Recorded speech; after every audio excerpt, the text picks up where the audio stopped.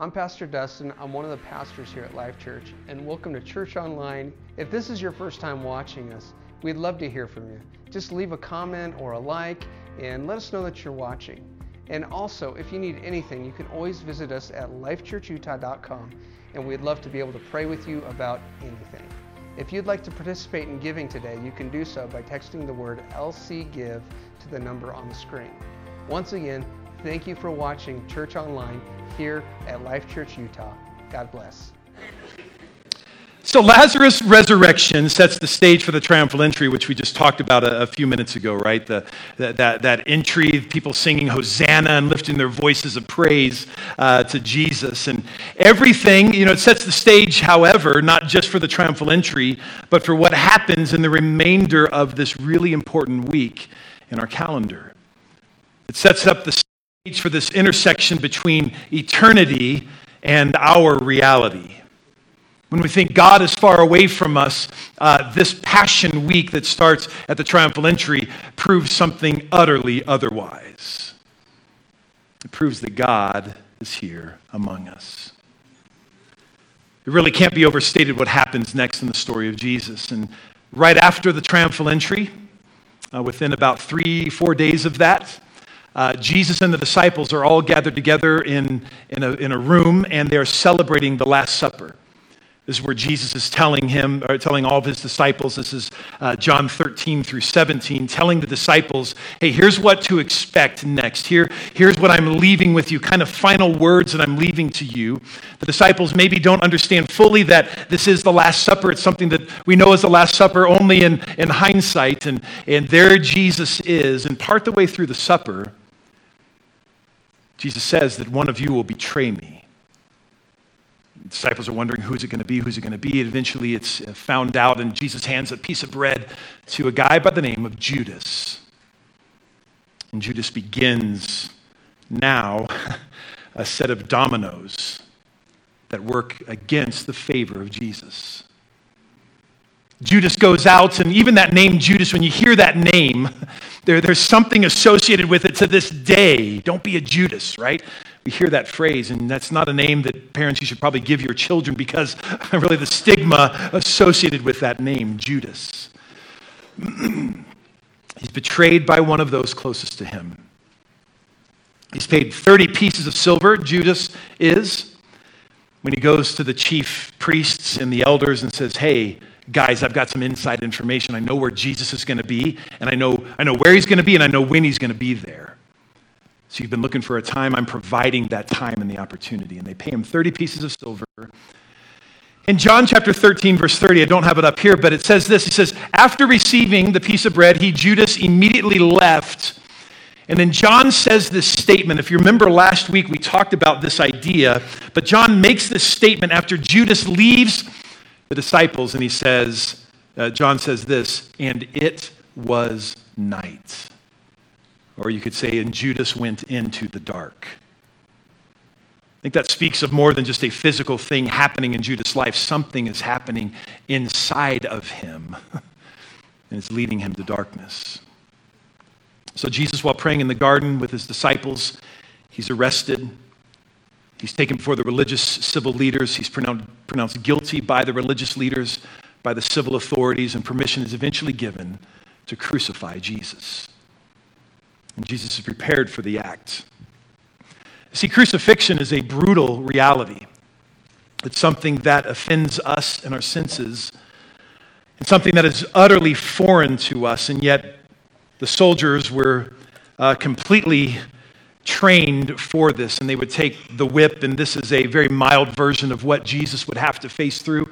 Because in Jesus' day, they would have chips of bone or glass or metal woven into the end of this, and then whip after whip after whip on his body. The Bible says or alludes to the fact that he was potentially not even recognizable with the brutality that was put against him. There are some criminals who did not survive that process of the beating and the preparation for the crucifixion. But these soldiers who did it were professionals, and it's one of the points It says that they wove a crown of thorns and they placed it on his head and began to bow down to him and worship him and make fun of the fact that here is this king, and kings are supposed to be powerful, and yet here is this king, the crown of thorns on his head, completely powerless. But something was going on behind the scenes that they were unaware of. I'd venture to say that everyone was unaware except Jesus himself. And so John 19 records this unfolding drama. It says, then Pilate had Jesus taken and whipped.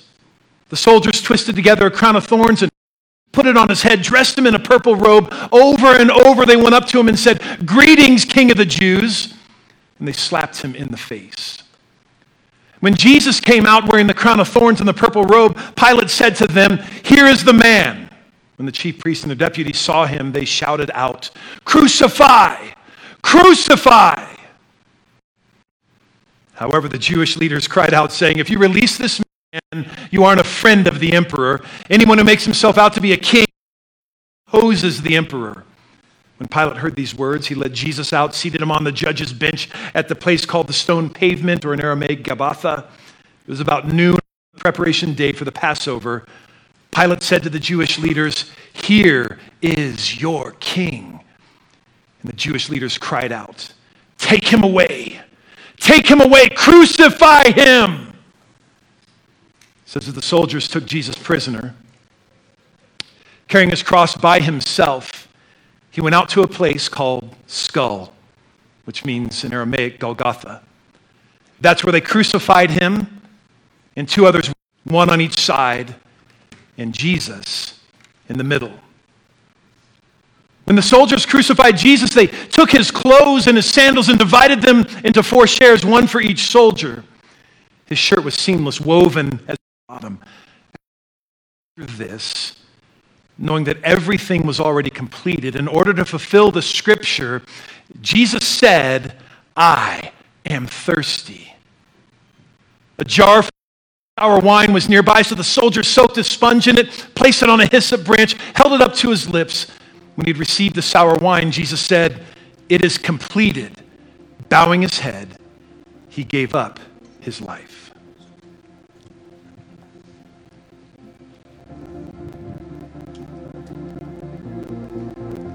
If love endured that ancient cross, how precious is my Savior's blood. The beauty of heaven wrapped in my shame. The image upon death's frame.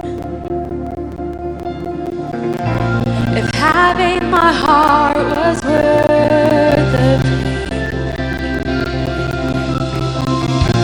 what joy could you see beyond the grave? If love found my soul were down, how wonderful, how glorious, my Savior's scars, victorious,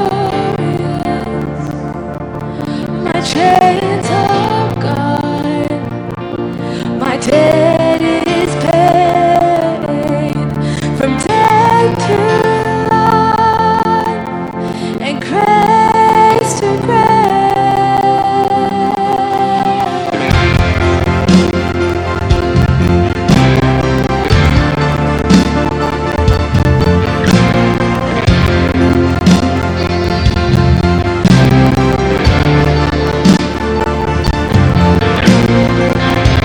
If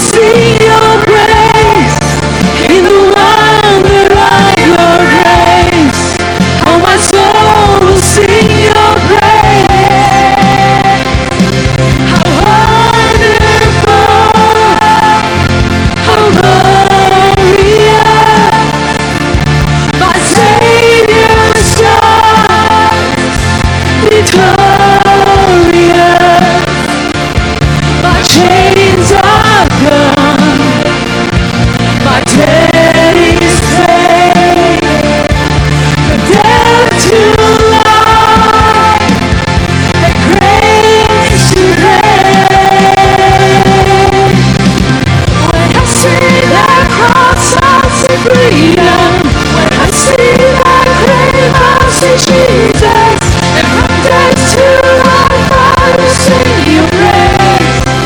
In the wonder of your grace, when I see that cross, I'll see freedom. When I see that grave, I'll see Jesus. And from death to life, I will sing your praise. In the wonder of your grace, how my soul will sing your praise. In the wonder of your grace, how my soul will sing your praise.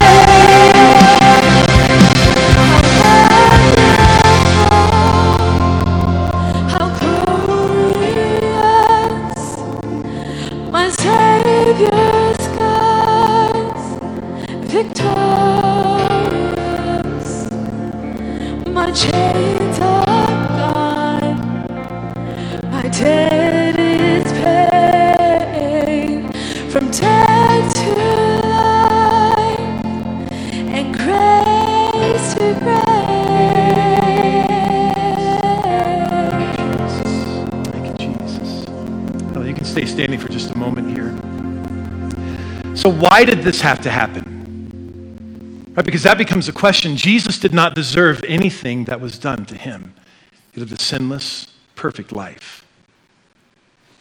There's no reason why something like this, the punishment of a criminal, the shame of a criminal, had nothing to do with the life of Christ. So there has to be a reason why this happened. I love that line in there, when I see the cross, I see freedom. Because something happened on that day when Jesus died. See, because the Bible reveals that we are all bent and broken by sin. It happened all the way back in the Garden of Eden, back with Adam and Eve. Hebrews chapter 12, verse 2 says this, and I love this. It says, he endured the cross, ignoring its shame, for the sake of the joy that was laid out in front of him, and sat down at the right side of God's throne. Joy.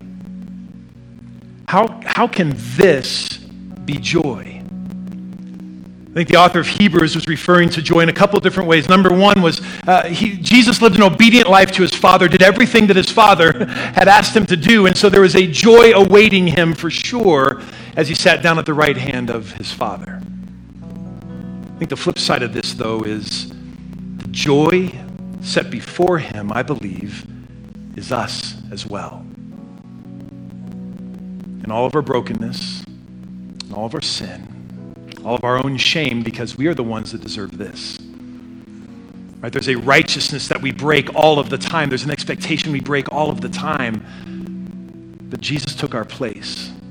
Here's what the Bible says in Romans chapter 3, verse 23. It says, all have sinned and fall short of God's glory. All.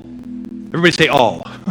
All of us have sinned and fall short of the glory of God. All of our good works, that's not what gets us to heaven.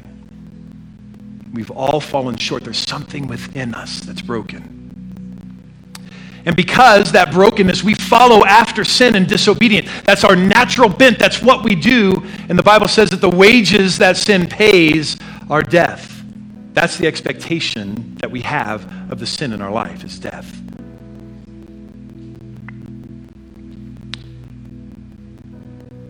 The Bible says this in Romans 5, however, while we were still weak, some versions say, while we were still sinners, Christ died for us. There's a punishment that we deserve that we no longer have to take because of this. Because the cross sets us free from that and puts us on a completely different path in our life. A path of righteousness and wholeness and the Spirit of God living within us. In Romans 6:23 it says this, but God's gift is, so the wages of sin is death, but God's gift is eternal life in Christ Jesus our Lord. It's the exchange that happens because this happened. This exchange can happen in our lives and we can be set free. The cross represents the death of death. No longer does death hold sway over us. But Pastor, people die. Yes, they do. I've had loved ones die, and Pastor, There's that death that is for all of us, right? But there is a further death that because of the cross, we no longer have to face. Jesus on the cross destroyed the power of sin over us, sets us free to truly live for the first time. It's like death was arrested on the cross. It's like an arrest took place, and no longer does death have power over us. No longer does fear reign in our lives because we think this life is it. There is so much more to life than this life. Amen, right? We have a hope beyond the grave because of Jesus. Now, here's the hard part about this. I would love to just kind of stay focused on the heaviness of the cross because there is a heaviness associated with our sin and dealing with that. But we have a hope in Christ. Next week when you come and you invite your friends, you're going to find out a whole lot more about it.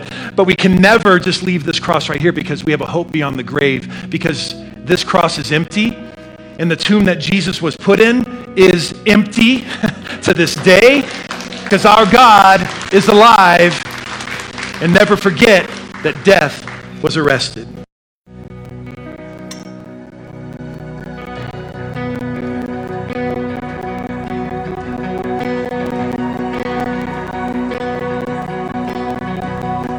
Alone in my sorrow and dead in my sin, lost without hope with no place to begin. Your love made a way to let mercy come in. When death was arrested and my life began, ash was redeemed, only beauty remained. My orphan heart was given a name. My mourning grew quiet, my feet rose to dance. When death was arrested, my life began. Oh, your grace so free washes over me. You have made me new, now life begins with you. It's your endless love pouring down on us. You have made us new, now life begins with you.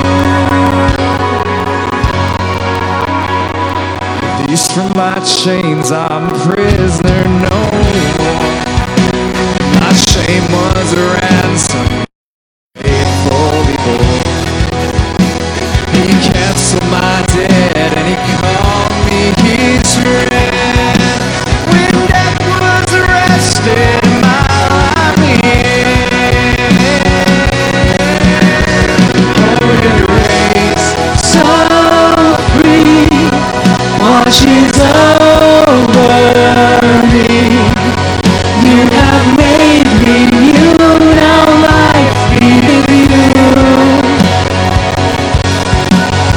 It's your endless love pouring down on us. You have made us new, now life begins with you.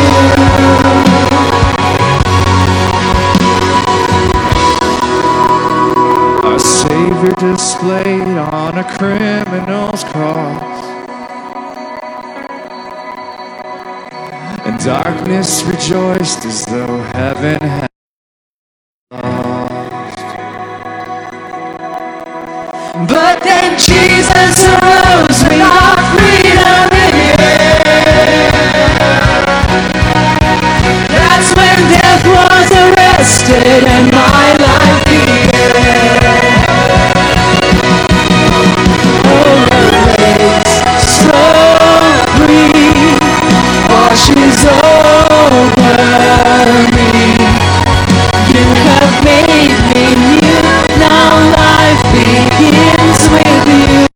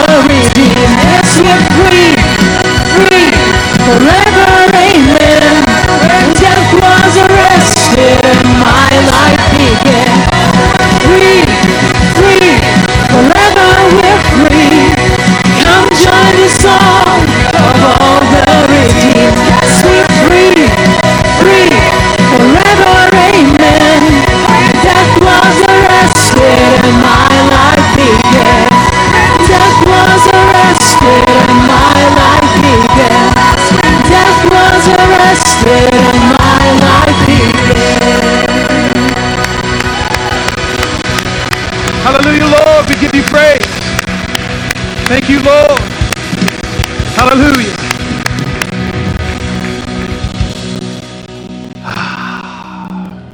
So come to this point. And you're here today and you say, Pastor, well, that's good for some people, but I've never experienced that. I've never experienced that freedom from that brokenness and that heartache. I've never experienced that freedom from sin that keeps me separated from God. And I feel separated, and I know I'm separated. Maybe this is your first time here. Maybe you've been here 100 times. But you'd say, I've never truly asked Jesus into my life, never truly asked to follow after him with all my heart, my soul, my mind, my strength. So you are beginning this journey, and you might not know what lies ahead of you, but here's what I can tell you from my own life. That when you give your life to Jesus, even though we don't always know what to do and how to do it, Jesus is always there. Remember? So Mary and Martha are like, Jesus, if you would only, but I know God, I know if you just pray, if you just ask, I know that God will hear you. This is because God sees us and knows us and loves us and wants all of you to be his. Man, thank you so much for so many to come down. Here's what I want to do is I want to pray, and I'm going to help you with this prayer. Very, very simple prayer of dedication to Jesus. You might not know what to pray at this point, so I'm going to help you with that. And I'm going to, kind of in solidarity with everybody in this room today, can all of you, everybody still seated where you are, can you all pray with me just a very, very simple prayer of dedication to Jesus? So just repeat this after me. Say, Dear Lord Jesus, thank you for dying on the cross for my sins. You have set me free from my sin. And Jesus, I ask that you would help me follow you all the days of my life. Lord, I may not understand it all, but I will trust in you beginning today. In Jesus' name, amen. This is Pastor Eric. Thanks so much for checking out our Life Church podcast. We pray that it's a blessing to you. For more information about Life Church, check us out at lifechurchutah.com.